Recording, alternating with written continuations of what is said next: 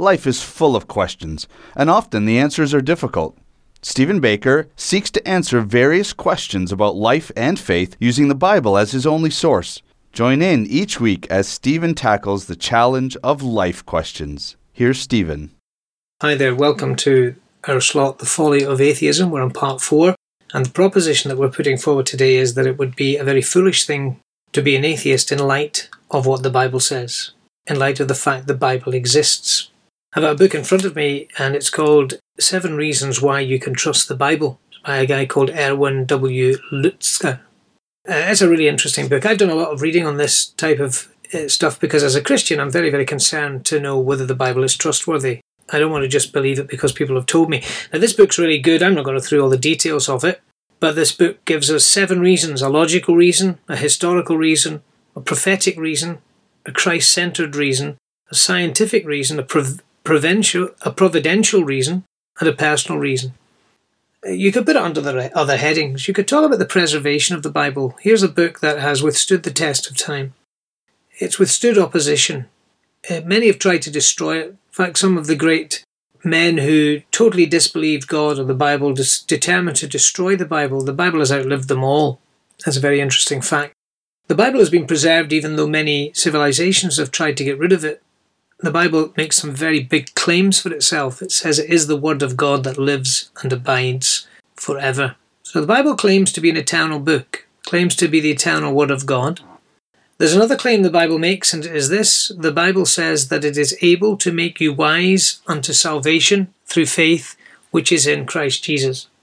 The Bible is claiming exclusivity. It is saying that it alone is able to give you the information to make you wise unto salvation through faith, which is in Jesus Christ.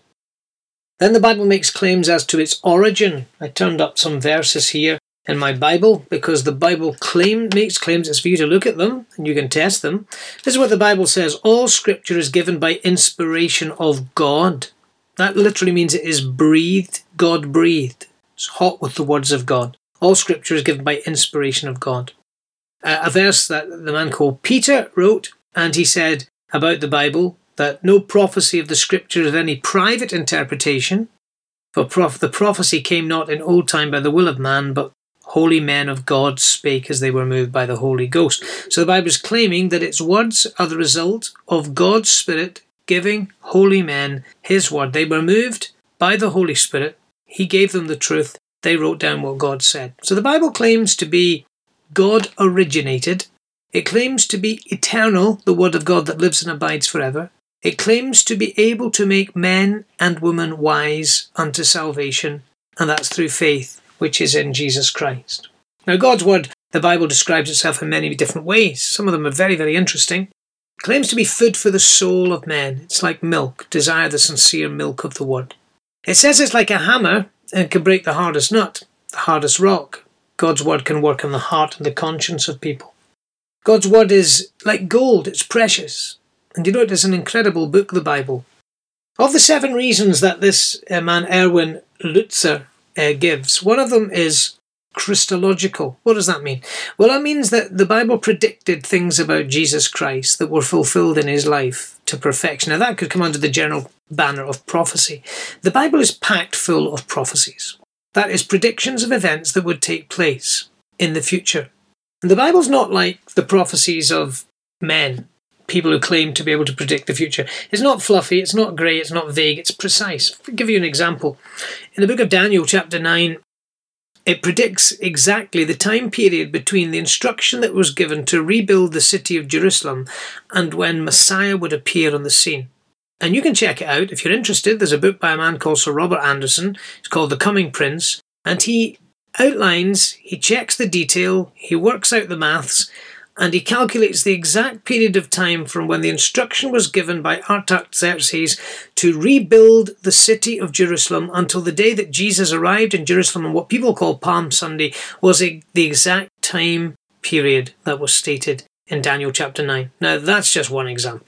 The Bible predicted the place of the birth of Jesus. It predicted his method of crucifixion, his method of death, which was crucifixion, long before men had invented that. And many, called the higher critics, tried to disprove the accuracy of the Bible many, many years ago. And they found, to their dismay and to the delight of Christians, that the Bible has proven to be trustworthy. Let me give you 5 reasons as I finish this little slot. The Bible has been preserved when men were trying to destroy it. There's a harmony in the Bible. Though it was written by over 40 different authors over a period of 1,500 years, the majority of whom never met each other because they weren't geographically in the same location, there's a harmony through its teaching from cover to cover. The prophecies, the predictions of the Bible, they stack up. They've not been disproved as yet. The accuracy of the Bible in terms of science, in terms of medicine, in terms of geography, the accuracy of the Bible.